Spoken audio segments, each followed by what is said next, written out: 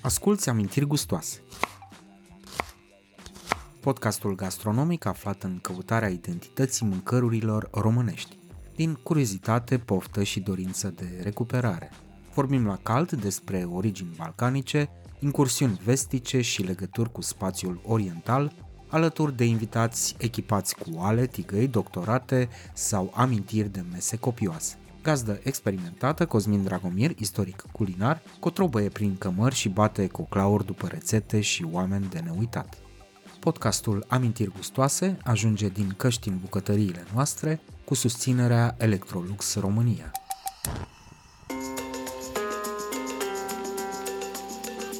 Cosmin Dragomir află de la Dana Pop de ce mai toate mezelurile de pe piața românească au același gust. Pe noi românii s-a constatat, ne atrage gustul de usturoi și de afumat. Și atunci toți producătorii asta fac. Se lămurește care-i treaba cu glutamatul de sodiu, betacarotenul sau pectina și ce pericole ne pasc în general din bucătărie.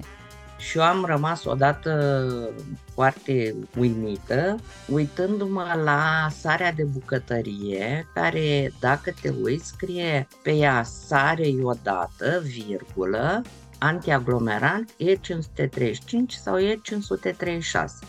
Și nu știam ce este acest E, m-am uitat în lista de euri, este ferocianură de potasiu sau de sodiu. Și știm că toți ne ferim, vai, închideți roșia montana, închideți, că noi mâncăm ferocianură în fiecare zi cu sarea pe care o mâncăm. Nu în ultimul rând, invitata ne explică la ce folosește un curs de degustare, iar răspunsul sincer e în măsură să ne pună serios pe gânduri. Am să vă dau întâi exemplu ce am făcut eu, am făcut și cursul de degustator de cafea și după prima zi, că au fost 3 zile, am aruncat toată cafeaua din casă. Amintiri gustoase, un podcast pentru pasionații de călătorii gastronomice, parte din platforma culturală Cronicari Digitali.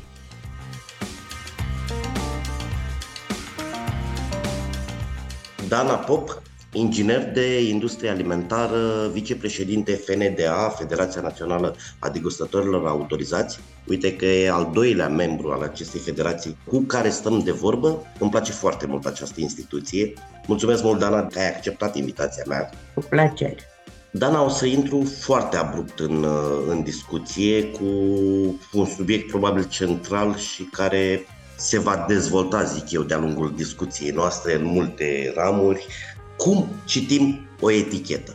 Iar de aici știu că este greu tare de tot, deși scrie mic pe etichetă, are doar câteva rânduri, sunt scrise acolo. De acolo probabil că pot ieși câteva lucrări de doctorat.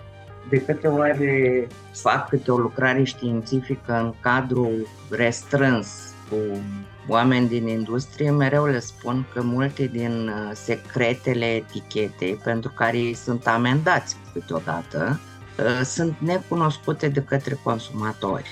Cum citim o etichetă, întâi ne uităm la denumirea de pe fața etichetei, unde ar trebui să apară și gramajul sau volumul produsului. Nu apare întotdeauna, dar este o cerință obligatorie a regulamentului 1169 din 2011, pentru care mulți dintre producători sunt amendați, după care ne uităm la lista de ingrediente.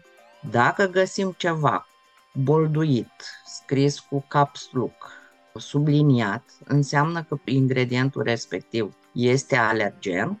Ne uităm și la lista de euri, care de obicei nu este scrisă ca număr E, ci ca și denumire, precedată de o categorie de aditiv alimentar, și atunci îți dai seama că e aditiv alimentar, destul de greu pentru consumatori. Și apoi ne uităm la valorile nutriționale și nu în ultimul rând la data de expirare, fiindcă e foarte important. Există o cronologie, o ordine a ingredientelor pe o etichetă, nu? Da, există în ordinea adăugării în rețetă, dar tot ceea ce este sub 2% e voie să fie pus aleatoriu. Deci până la 2% ești obligat să treci în ordinea punerii ingredientelor în rețetă, iar tot ce este sub 2% și în general aditivii, aromele, coloranții, condimentele se adaugă sub 2%. Ultimele sunt aleatoriu, nu poți să zici că aia este ordine.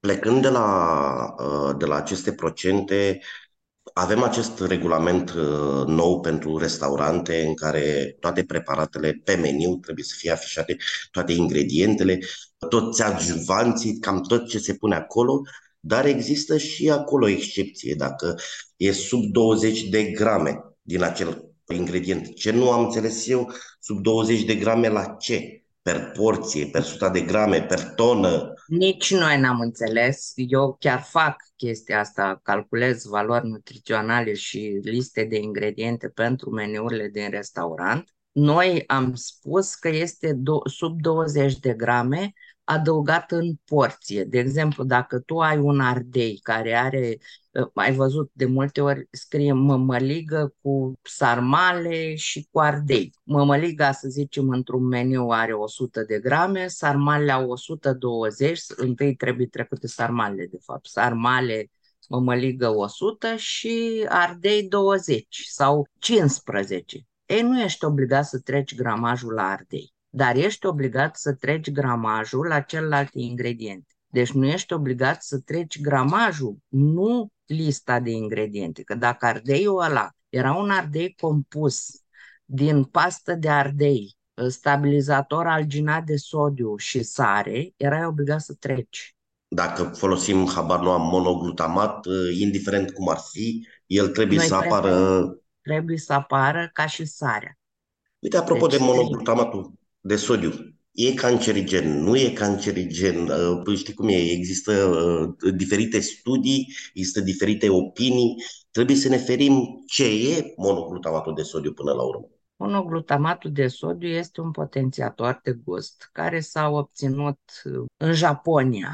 Știu că sunt cei care l-au inventat și care ne ajută pe noi adică pe noi, pe industria alimentară, să facă produse cât mai atrăgătoare, cât mai gustoase, cât mai dăm unul, mai iau unul, astfel încât să vândă mai mult. Că de fapt toată lumea asta își dorește. Cât e de cancerigen și de necancerigen, sunt studii, niciunul nu are, unele zic că da, unele nu.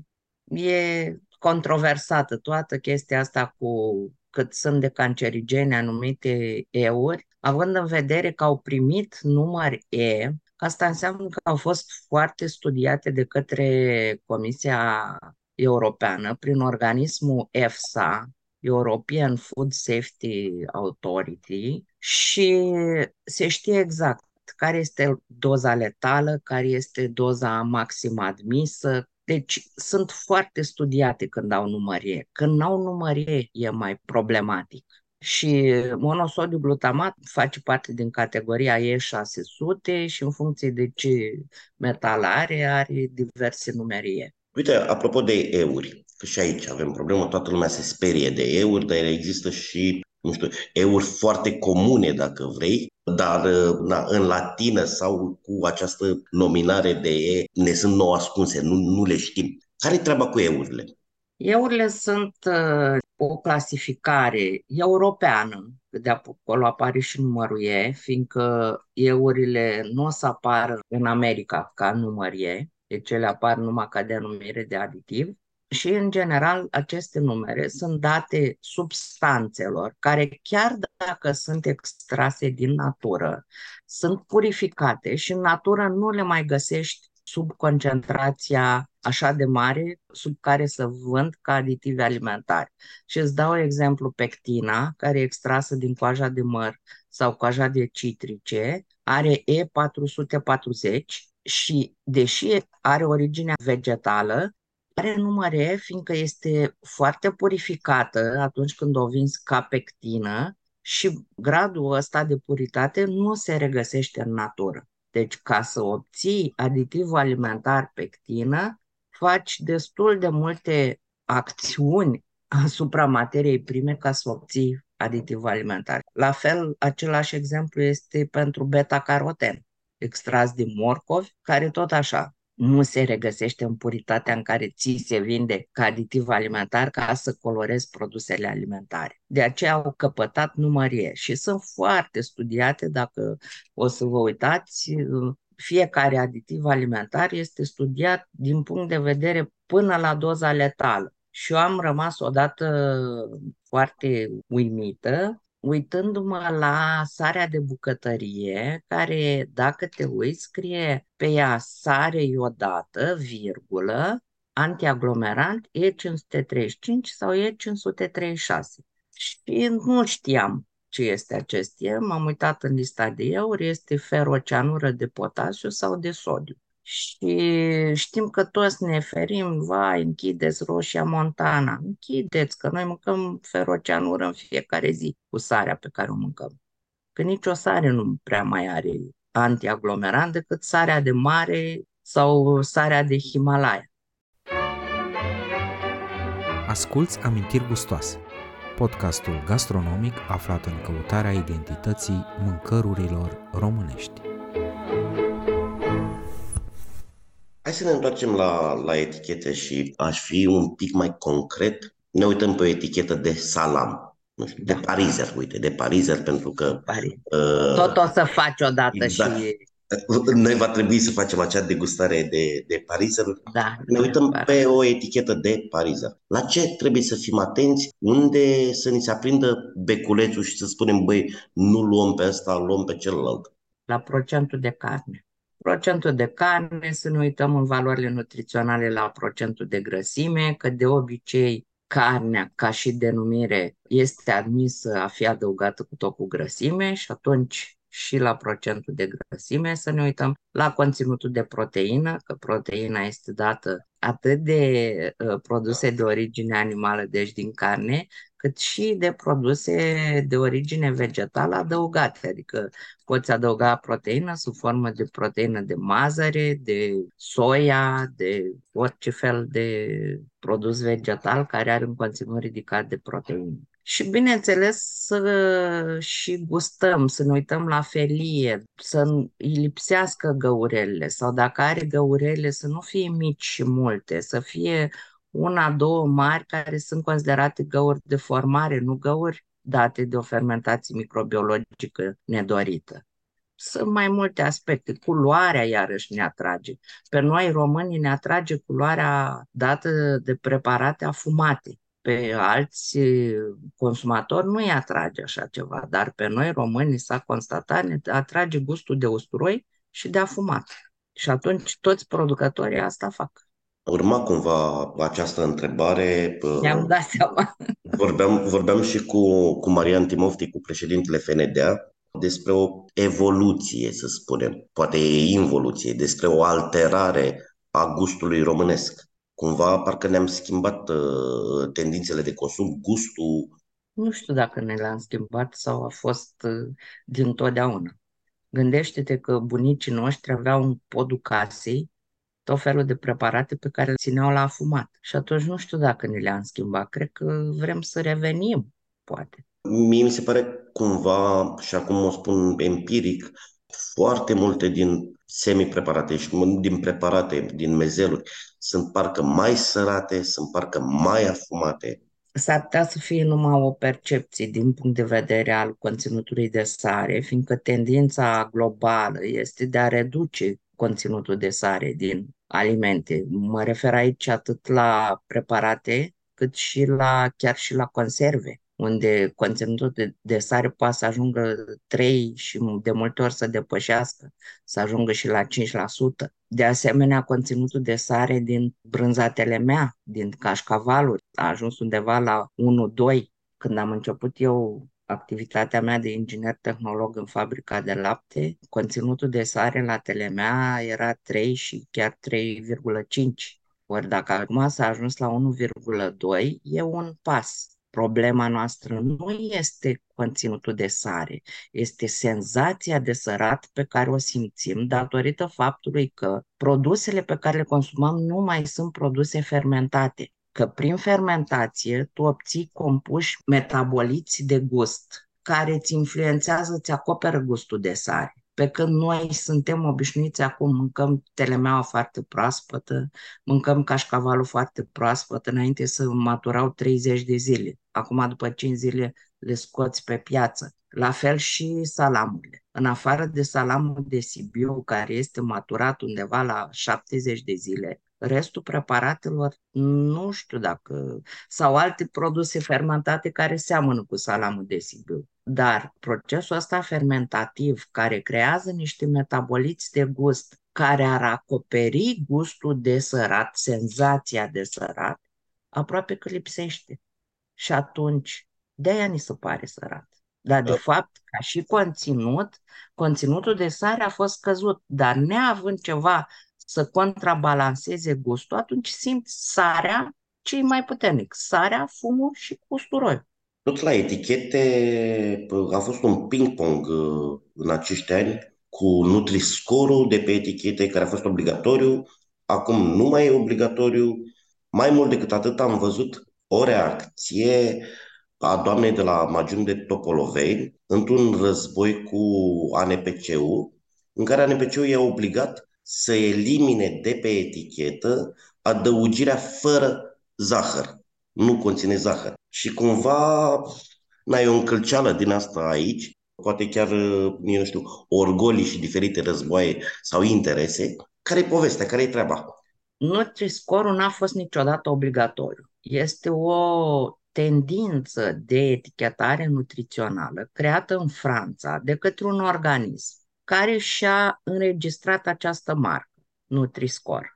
Și ca să poți să-l folosești pe etichetă, tu, ca și producător sau ca și vânzător, trebuia să respecti niște reguli pe care în România noi nu le-am înțeles. Deși eu am făcut un seminar pe această temă și le-am spus, era obligatoriu să ceri acordul Institutului Național din Franța, ceva, dacă mă lași un pic pot să verific. Deci trebuia să cer acest acord și era obligatoriu ca toate produsele din gamă să fie etichetate cu Nutri-Score. Ei, ce s-a înțeles la noi?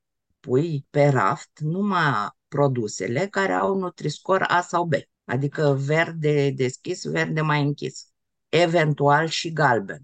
Restul, mai puțin. Și atunci a descoperit cei care au venit cu această tendință, acest trend, au fost supermarketurile din Belgia și din Franța. Și atunci ei, având în țara lor, aveau voie să folosească Nutri-Score, au cerut, bineînțeles, cei de la calitate, vai, toate produsele noastre trebuie să aibă Nutri-Score, dar numai alea care ies bine, alea care ies prost mai puțin. Știi? Și atunci unele erau, unele nu erau, până când s-au prins francezii și au zis, bă, dar stai un pic, ce cu chestia asta? Și atunci, la nivel de autoritate, au trimis scrisoare și au zis, băieți, ia mai gândiți-vă când folosiți Nutri-Score.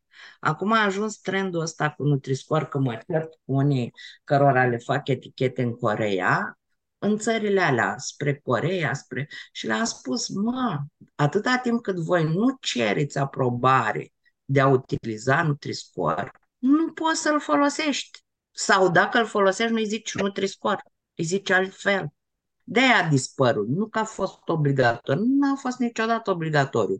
Există chiar și un grup, mai ales în Italia, de anti-Nutri-Score, fiindcă uleiul de măsline, grana padana, au Nutri-Score-ul cel mai mare. Ori nu poți să spui că Coca-Cola Zero, de exemplu, care are Nutri-Score-ul A, adică e cel mai bun din punct de vedere nutrițional, comparat cu uleiul de măsline. Păi ce beneficii îți aduce? Din punct de vedere nutrițional vorbim. Aș vrea un pic să decodăm povestea asta, culorile și A, B, C, E. Ce înseamnă? Care e cronologia? A-ul e bun pentru că... Deci, Nutri-Score-ul se bazează pe o serie de puncte. O treime din alimente intră în categoria A, deci se iau în calcul nutrienții de bună calitate, adică proteine, fibre, conținut de fructe și legume, nuci, leguminoase, ulei de măsline, nucă și rapiță și se dau puncte de la 0 la -5 și nutrienții de calitate mai scăzută, cum ar fi valoarea energetică, conținutul de zaharuri, de acizi grași saturați și de sare. Se dau puncte pozitive de la 0 la 10, toate exprimate pe 100 de grame și se obține o anumită literă. A este considerat bun din punct de vedere nutrițional, iar E este cam prost din punct de vedere nutrițional. Deci se calculează separat pentru produsele alimentare solide și separat pentru băuturi. În general, maximul E este valoarea 40, iar minimul, adică A, are valoare minus 15. În cazul băuturilor, A este apa considerat. Și pe măsură ce trecem spre B, C, E, numărul de puncte calculat, ți-am zis, luând în considerare factorii nutritivi și cei considerați antinutritivi, ai un punctaj din ce în ce mai mare. E mai ușor de înțeles pentru consumatori, îl văd pe verde, îl consum, îl văd pe roșu, îl consum mai puțin. Da, bomboanele au E, dar și uleiul de măsline are E, și grana padana are E. Tu ești degustător autorizat, dar chiar și trainer de brânzeturi, de mezeluri, de ulei? Și de ulei de măsline, dar n-am făcut cursuri, adică n-am predat. Ce înseamnă asta? Ce învățăm la un înseamnă? astfel de curs? Învățăm să apreciem din punct de vedere gustativ și olfactiv și cum vrei să-i mai zici, un produs alimentar. Adică din categoria celor enumerate. În general, atât cursul de salamuri cât și cursul de brânzeturi se bazează pe degustarea unor produse maturate, fiindcă, așa cum ți-am spus la partea de sare, când am făcut primul curs de brânzeturi și au venit italienii la noi în țară, ne-am lăudat și noi cu brânza noastră telemediei Bănești.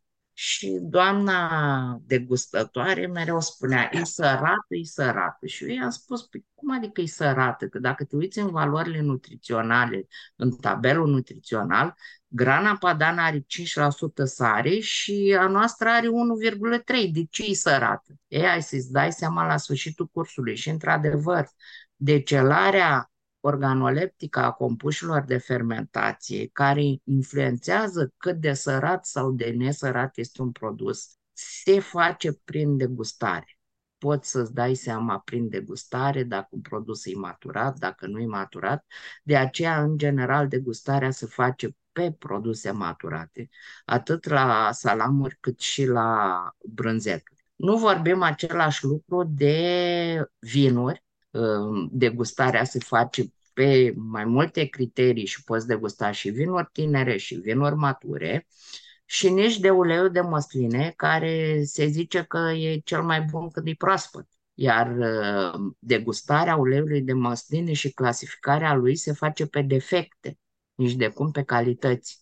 Dacă tu la vin, la brânză, la salamuri urmărești calitățile și le apreciezi pozitiv, dând un punctaj mai mare, în cazul uleiului tu apreciezi defectele și dacă nu găsești niciun defect, intră în categoria cea mai mare. Pe măsură ce numărul de defecte crește, el scade ca și clasificare. Dar zi-mi exact cu ce, nu știu, îl ajută pe ascultătorul nostru. De ce ar face un astfel de curs? Cu ce rămâne el la final? Ce învață? Ce va ști mai bine? Cum îl ajută în viață, dacă vrei? Am să vă dau întâi exemplu ce am făcut eu. Am făcut și cursul de degustător de cafea și după prima zi, că au fost 3 zile, am aruncat toată cafeaua din casă. Și de atunci caut numai cafea gustativ și olfactiv mult mai bună, mult mai plină, nu mai apreciez cafeaua foarte prăjită și tot așa. Deci te ajută în aprecierea gustului și îți formează o anumită calitate gustativă, dacă e să spunem așa, fiindcă o calitate e ceva, fiecare îi place ce calitate consideră, dar îți deschide noi orizonturi, ești dornic de a afla diverse noutăți în domeniu, de a încerca diverse lucruri pe care poate nu le încercai. Eu am întâlnit nenumărați, de când mă apuc și fac tot felul de degustări de brânzeturi, am întâlnit nenumărate persoane care nu mănâncă brânză cu mucegai albastru sau chiar brânză cu mucegai alb, fiindcă li se pare că nu se potrivește, că nu le place gustul, că sunt o grămadă de factori. În general, amăreala este un factor care îi determină să nu încerce. Dar în combinații alimentare, înveți să faci și combinații alimentare. Știi, ții minte că și la cursul de vin am făcut asocieri alimentare cu alte produse, asocieri culinare. Și la cursul de brânzeturi se face această asociere și la cursul de salamuri cu ce ai putea consuma o brânză sau un vin sau un salam. De exemplu, brânza gorgonzola merge foarte bine cu pere, dacă vreți să încercați. Și acum contează și de care pere și o să facem un curs de degustător de pere. Da. Mai există și produse fără zahăr? Există produse fără zahăr adăugat, dar este un mare dar. Adică eu am găsit inclusiv produse de panificație la care scria fără zahăr. Dar în compoziția fără zahăr, când scoți zahărul dintr-un aliment și pui în loc un îndulcitor, tu scoți, de exemplu, dintr-un kilogram de, să zicem, cozonac, un kilogram de cozonac are cam 60% sau covrigei, 20% zahăr, făină, apă și ce mai pui tu, grăsime și așa. Dacă tu i-ai scos zahărul, deci dintr-un kilogram ai scos 200 de grame și ai pus 1 gram de îndulcitor, tu trebuie să compensezi acești 200 de grame cu ceva. Dacă ai pune făină, ar ieși, îi spargi capul cu biscuitele, da? Că e prea tare, nu se rupe, nu... Dacă ai pune grăsime, ar fi prea moale, prea sfărămicios, prea... Deci tu trebuie să cauți ceva cu care să înlocuiești acest zahăr, deci această cantitate vrac.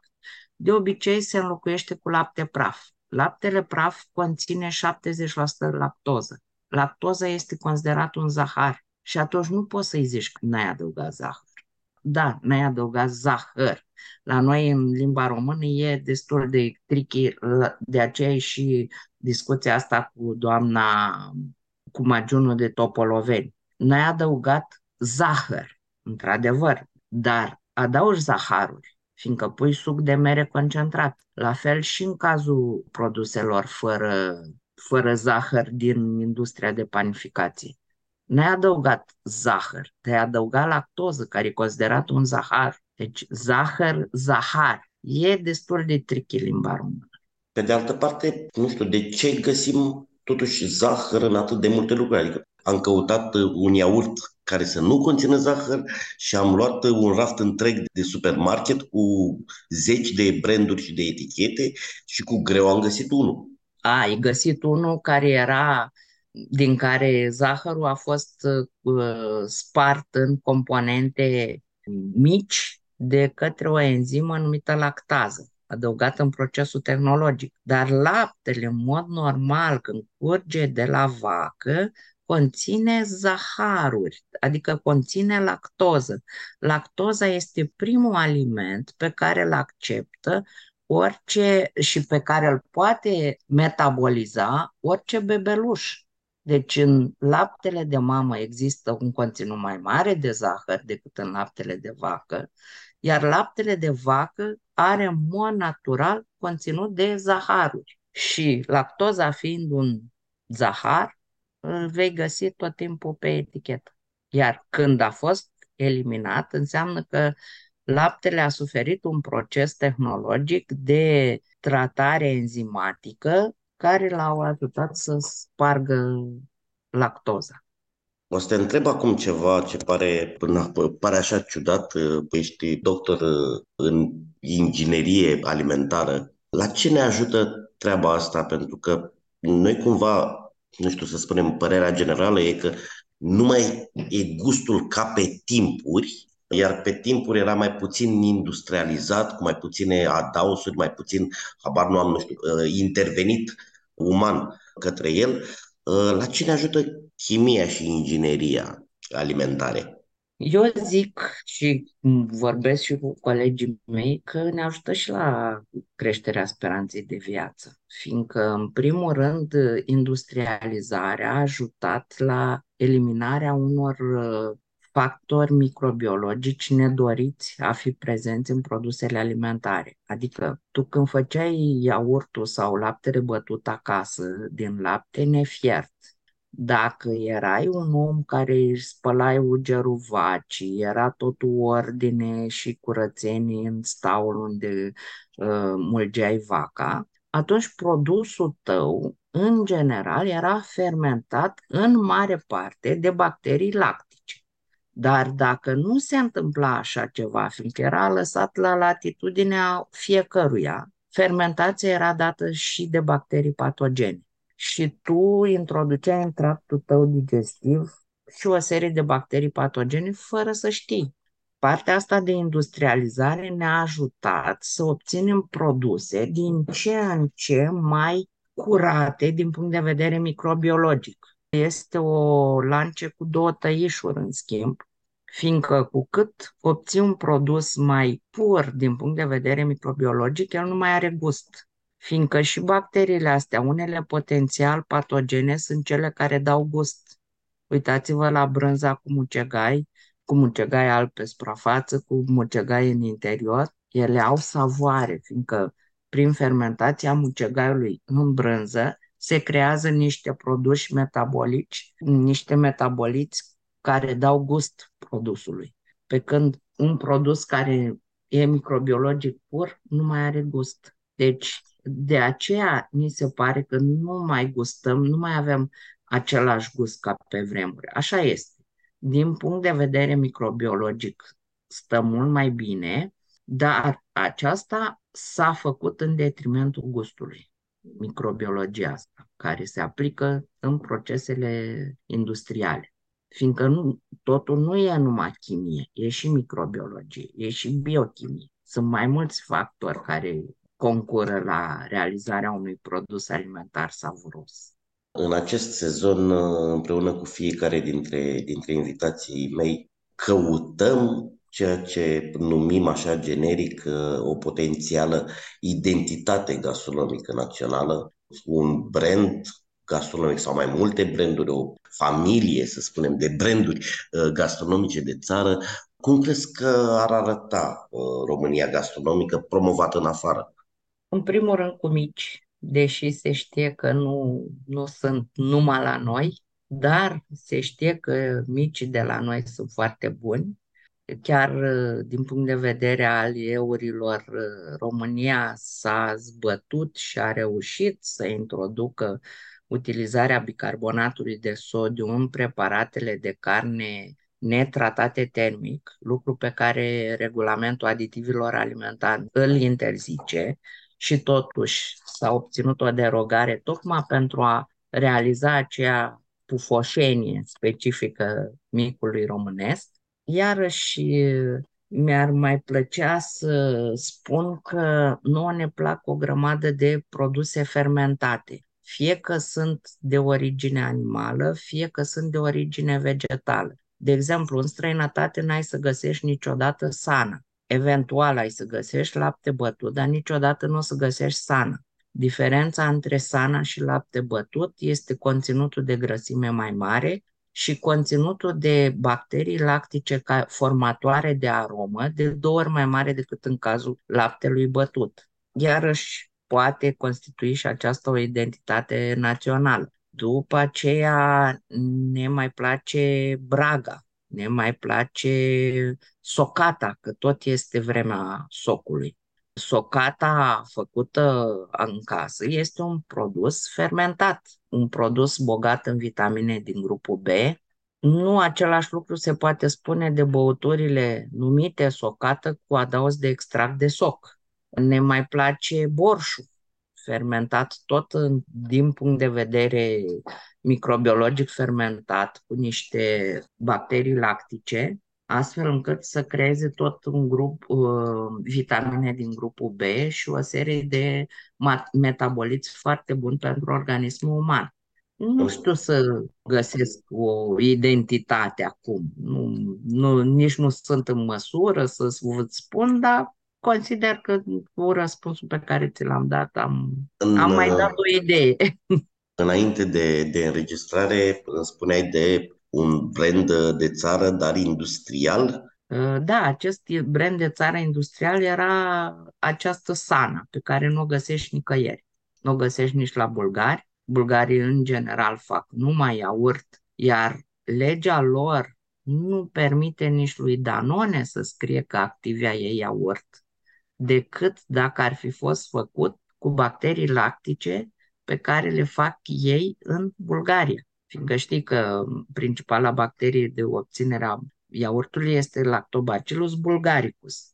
Și atunci ei au voie să declare că iaurtul e iaurt numai dacă se fac cu bacterii fabricate în Bulgaria. O identitate de țară pe care și-o păstrează. Iaurtul Activia, făcut în Bulgaria, se numește lapte fermentat. Deci, Noi doi am mai stat la un moment dat de vorbă despre acest subiect. L-aș relua și aici pentru ascultători. Care e diferența între iaurt, chefir, hai cu Sana să spunem că am rezolvat-o, lapte bătut? Ele sunt din aceeași familie, dar, știi, frați gemeni, dar diferiți. da, deci toate sunt produse lactate fermentate, obținute din lapte cu adaos de culturi de bacterii lactice. Iaurtul este obținut cu niște culturi lactice care se numesc termofile, fiindcă rezistă și se dezvoltă la temperaturi mai ridicate, undeva între 40 și 45 de grade Celsius. Produsul finit, iaurtul, are o aciditate mai mare și atunci și o consistență mai tare, dar asta, consistența în general se obține dacă îl faci de băut sau dacă îl faci fermentat în pahar și atunci obții consistența de coagul compact.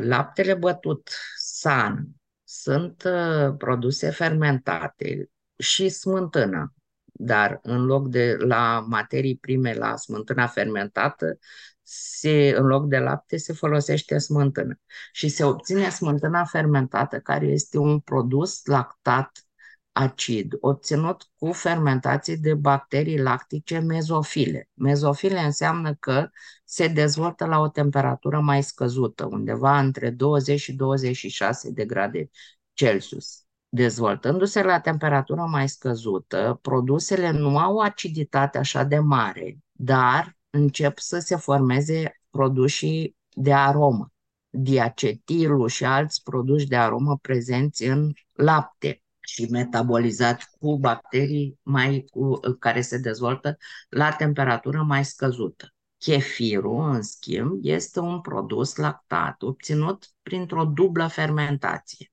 Avem și o fermentație lactică dată de bacteriile lactice și o fermentație alcoolică dată de drojdii.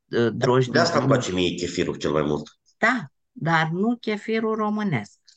De ce? Drojdiile acestea, odată introduse într-un produs lactat, se dezvoltă peste tot, în toate produsele lactate și sunt considerate microorganisme nu patogene, microorganisme de infecție. Și nu ți-ar place niciodată să mănânci o smântână care are fermentată, care este amară, sau o brânză dulce care este amară. De aceea, chefirul fabricat într-o fabrică care face și iaurt, și lapte bătut, și sana, și brânză, nu se poate face decât cu un amestec de 7 bacterii lactice, fără niciun fel de drojdie. Nefiind drojdie, nu ai fermentație alcoolică. În schimb, chefirul care este făcut într-un loc separat poate fi fabricat cu adaos de drojdie. Există de fapt, sunt și niște fabrici la noi în România care reușesc să facă chefir cu un adaos mult mai mic de drojdie, tocmai ca să nu influențeze negativ celelalte produse, adică încearcă să-l facă sâmbătă noaptea, când nu produc nimic, destul de greu. Și dacă ai să găsești la raft rețete consacrate, atunci poți să zici că chefirul este obținut printr-un amestec de bacterii cu drojdii. Mai greu să mai găsești acest produs pe piață, dar nu imposibil. Cred că Almera face ceva de genul ăsta și mai avem și Müllerul, care are adaos de drojdii. Conținutul de alcool, în schimb, în chefirul obținut din lapte de vacă nu e mai mare de 0,05%, adică e foarte puțin. Cel mai mare conținut de alcool se obține din chefirul obținut din lapte de iapă, care zice cu mâs și se fabrică în zona Mongoliei și ajunge undeva la 0,3. Gândește-te că ai învățat la cursul de eurosomelier că 17 grame de zahăr sunt fermentate pentru a obține un grad alcoolic. Noi la laptele de vacă avem 4,2-4,5% zahăr, adică lactoză, și la celălalt de iapă poate conținutul este puțin mai mare ca să ajungă la 0,3. Dar nu este imens. Dragilor, nu te vei îmbăta de la chefir. Dragilor, dacă nu sunteți mongoli și suflați cumva în fiolă și iese acolo mai mult decât 0,00,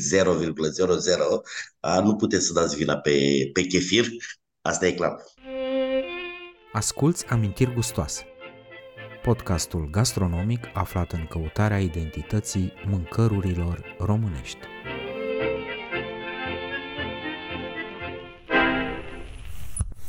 Dana, îți mulțumesc mult tare de tot, dar înainte să încheiem, aducem în discuție rubrica, e deja consacrată, cea care a dat și numele podcastului, adică spune-ne care este mâncarea care ți aduce aminte de copilărie. Care mi-aduce mie aminte de copilărie sarmalele. Cred că sunt obvious la toată lumea. Sarmale clasice, tu de unde ești? Adică... Eu sunt din Galați, sarmale cu carne de porc în general, făcute și în foaie de viță de vie vara și în foaie de varză iarna, varză murată. Varză murată, în varză dulce niciodată? Varză dulce n-am mâncat, nu știu, am mai mâncat la bunica de la Piatra Neamț în brusture și în tei. Nu mi s-a părut la fel de interesant, dar toate sarmalele în zona noastră sunt fierte în borș. Și fiind acolo lângă Dunăre, din pește nu faceți? Sarmale nu. Și iarăși o mâncare care îmi aduce aminte de copilărie, că ai zis de pește, este scrumbia de Paște. Când e cea mai grăsuță, intră pe Dunăre, se poate pescui, nu știu dacă la Galați, dar undeva pe la Tulcea, cred că da, sau pe canalele din Delta, și aia mi se pare iarăși un gust al copilăriei pe care cu greu îl găsim în ziua de azi.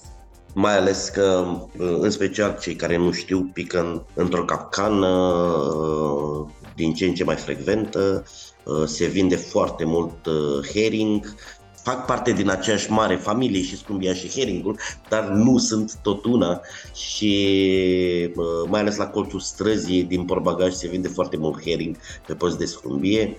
Dana, îți mulțumesc mult tare de tot! Mulțumesc și eu, Cosmin, și spor în ceea ce faci! Iar cu voi, dragilor, ne reauzim săptămâna viitoare și ca de fiecare dată vă urez să aveți parte de multe momente delicioase care să se transforme în amintiri gustoase.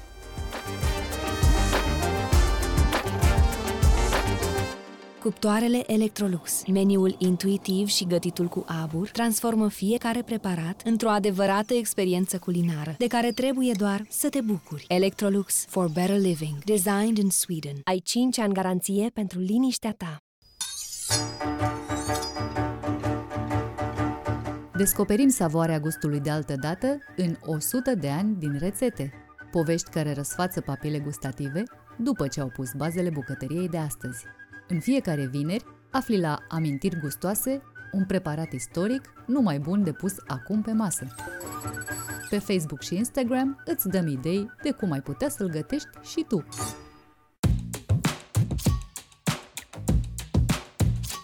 Continuăm seria de povești culinare din rubrica 100 de ani din rețete, cu un episod dedicat unui fruct din care facem o celebră salată, care stârnește în continuare dezbateri interminabile pe net, a căror miză pare insignifiantă, dar care ațâță multe orgolii.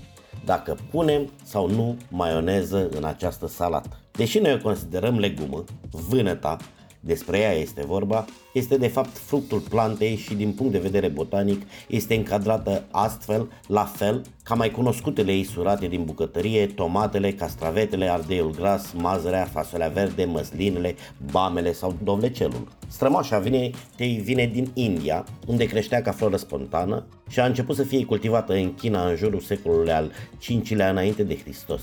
E menționată pentru prima dată într-un tratat chinezesc de agricultură apărut în anul 544. Fără referințe în lumea antică romană sau greacă, dar mai ales datorită evoluției etimologiei, se pare că vânăta a fost cultivată de către arabi în nordul Africii și a pătruns în Europa prin zona mediteraneană la începutul Evului Mediu. Unele surse precizează Italia, altele Spania. Un tratat de botanică englezesc de la 1597 îi stabilea originile în Egipt și deplângea faptul că temperaturile britanice nu îi sunt foarte prielnice. Deși are o îndelungată istorie, vânăta a fost privită cu circumspecție și nu și-a făcut loc la scară mai largă în bucătăria europeană decât în secolul al XVIII-lea. Mai mulți factori contribuie la acest aspect. Cel mai important ar fi acela că, datorită solaninei, un alcaloid toxic care se mai găsește în diferite cantități în cartofi și tomate, frunzele și florile în cantități mari sunt otrăvitoare. Datorită asocierii cu mătrăguna sau cu mandragora, vânăta și-a făcut mai întâi loc în superstițiile Evului Mediu, crezându-se despre ea că e otrăvitoare. Folclorul italian din secolul al XIII-lea o considera cauză a nebuniei. De aceea, multă vreme, a fost plantă decorativă. Un alt lucru interesant este că vânăta nu arăta așa cum o întâlnim noi azi, referindu-ne mai ales la speciile europene. Planta care pleca din China acum 1 mileniu și jumătate, în forma ei consacrată, era albă și avea aproximativ forma și mărimea unui ou de gâscă, poate de aici și denumirea în engleză eggplant. Alte varietăți ale vinetei diferă la culoare și formă, cuprinzând o varietate coloristică de la alb, galben, verde sau portocaliu până la violet sau indigo și fiind cilindrice și subțiri spre lugeri și groase și foarte lungi, în jur de 30 de cm către capăt. Ca o curiozitate, în mediile din Japonia și sud-estul Asiei în care se vorbește limba engleză, un hashtag urmat de un emoticon care reprezintă o vânătă era considerat tabu până de curând, fiind considerat un simbol falic. În același timp, în Japonia, dacă visezi o vânătă în primul vis din an, vei avea noroc. Așa că mâncați sau visați vinete și considerați-vă norocoși. Asculți Amintiri gustoase, podcastul gastronomic aflat în căutarea identității mâncărurilor românești.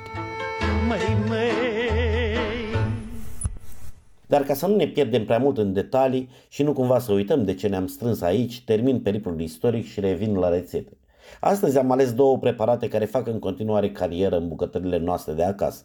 O să încep cu cea mai nouă, dar și cea mai simplă rețetă inventată de un mare șef contemporan, Yotam Asaf Ottolenghi. Bucătarul britanico-israelian este coproprietar al mai multor restaurante bine cotate, dar și un scriitor de succes, autor a mai multor cărți de bucate traduse în multe limbi și vândute în 10.000 de exemplare. Vinetele care poartă numele sunt extrem de simplu de gătit. Se spală și se taie în 2 pe lung, păstrând cotorul. Apoi miezul se crestează în formă de romburi, adânc, dar cu grijă, fără să străpungem cu cuțitul coaja. Se unt cu ulei de măsline, preferabil cu o penzulă. Vedeți că absorb ulei de zici că zbureți. Apoi se presară cu sare, preferabil grunjoasă, și piper proaspăt măcinat și se dau la cuptorul preîncălzit la 220-240 de grade timp de 30-40 de minute, funcție de mărimea lor. Dacă doriți, aici mai puteți interveni și pune fulgi de chili, boia, usturoi sau cimbru, de exemplu. În timp ce vinetele noastre se perpelesc în cuptor, se face un sos rece dintr-un amestec de iaurt cu smântână, usturoi zdrobit și ulei de măsline. Cu acest sos se ung vinetele și peste el se presară semințe fresh de rodie și zatar, un amestec de condimente folosit în special în Orientul Mijlociu, Turcia și în Africa de Nord, pe care îl găsiți acum în mai toate supermarketurile, nu doar la magazinele cu specific arabesc. Zatarul clasic conține zatar sau cimbru sălbatic, sumac, semințe de susan prăjite și sare, dar există multe variante ale lui care conțin și alte mirodenii și condimente. Cea de-a doua rețetă este mult mai veche și o întâlnim în multe cărți de bucate interbelice, venind pe filieră otomană. Iman Bayaldı înseamnă imanul aleșinat și există două povești referitoare la această denumire. Prima spune că imanul, conducător spiritual în religia islamică, a leșinat de plăcere după ce a gustat acest preparat. A doua poveste menționează că imamul nostru, pe care istoria nu îl identifică, era foarte zgârcit și când a aflat cât de mult ulei de măsline scump a fost folosit la acest preparat, a leșinat din cauza costurilor. În fine, ca să nu o lungim prea mult, hai să vedem care e treaba cu această rețetă. Spălăm bine vinetele, le lăsăm cotorul, dar le scurtăm codița. Și apoi, cu un cuțit lung sau un peeler, le decojim parțial, lăsând bucăți lungi de pieliță alternate cu partea curățată. Au astfel un aspect vărgat. Apoi le scufundăm în apă rece cu sare și zeamă de lămâie măcar pentru vreo 30 de minute. După, le tamponăm foarte bine cu șervețele absorbante și le prăjim pe toate părțile într-o tigaie preț de vreo 10-15 minute. Din când în când s-ar putea să fie nevoie să mai adăugați ulei. La final, le crestați un buzunar încăpător în fiecare, fără să ieșim cu tăietura în exterior. Separat ne apucăm de umplutură. Tocăm ceapă, ardei gras, decojim tomatele, se pot folosi și conserve cu pulpă de tomate, zdrobim usturoiul. Călim ceapa, apoi adăugăm ardeiul gras, apoi tomatele, poate chiar și puțină apă și se fierb împreună un sfert de ceas. Se închide focul, se aromatizează cu sare, piper, zatar și pătrunjel verde. Cu această compoziție se umplu vinetele. Pe deasupra lor se pune bulion de roșii îndoit cu apă și se dau la cuptor pentru vreo oră. Le puteți servi așa simple sau cu un sos pe bază de iaurt. Poftă bună!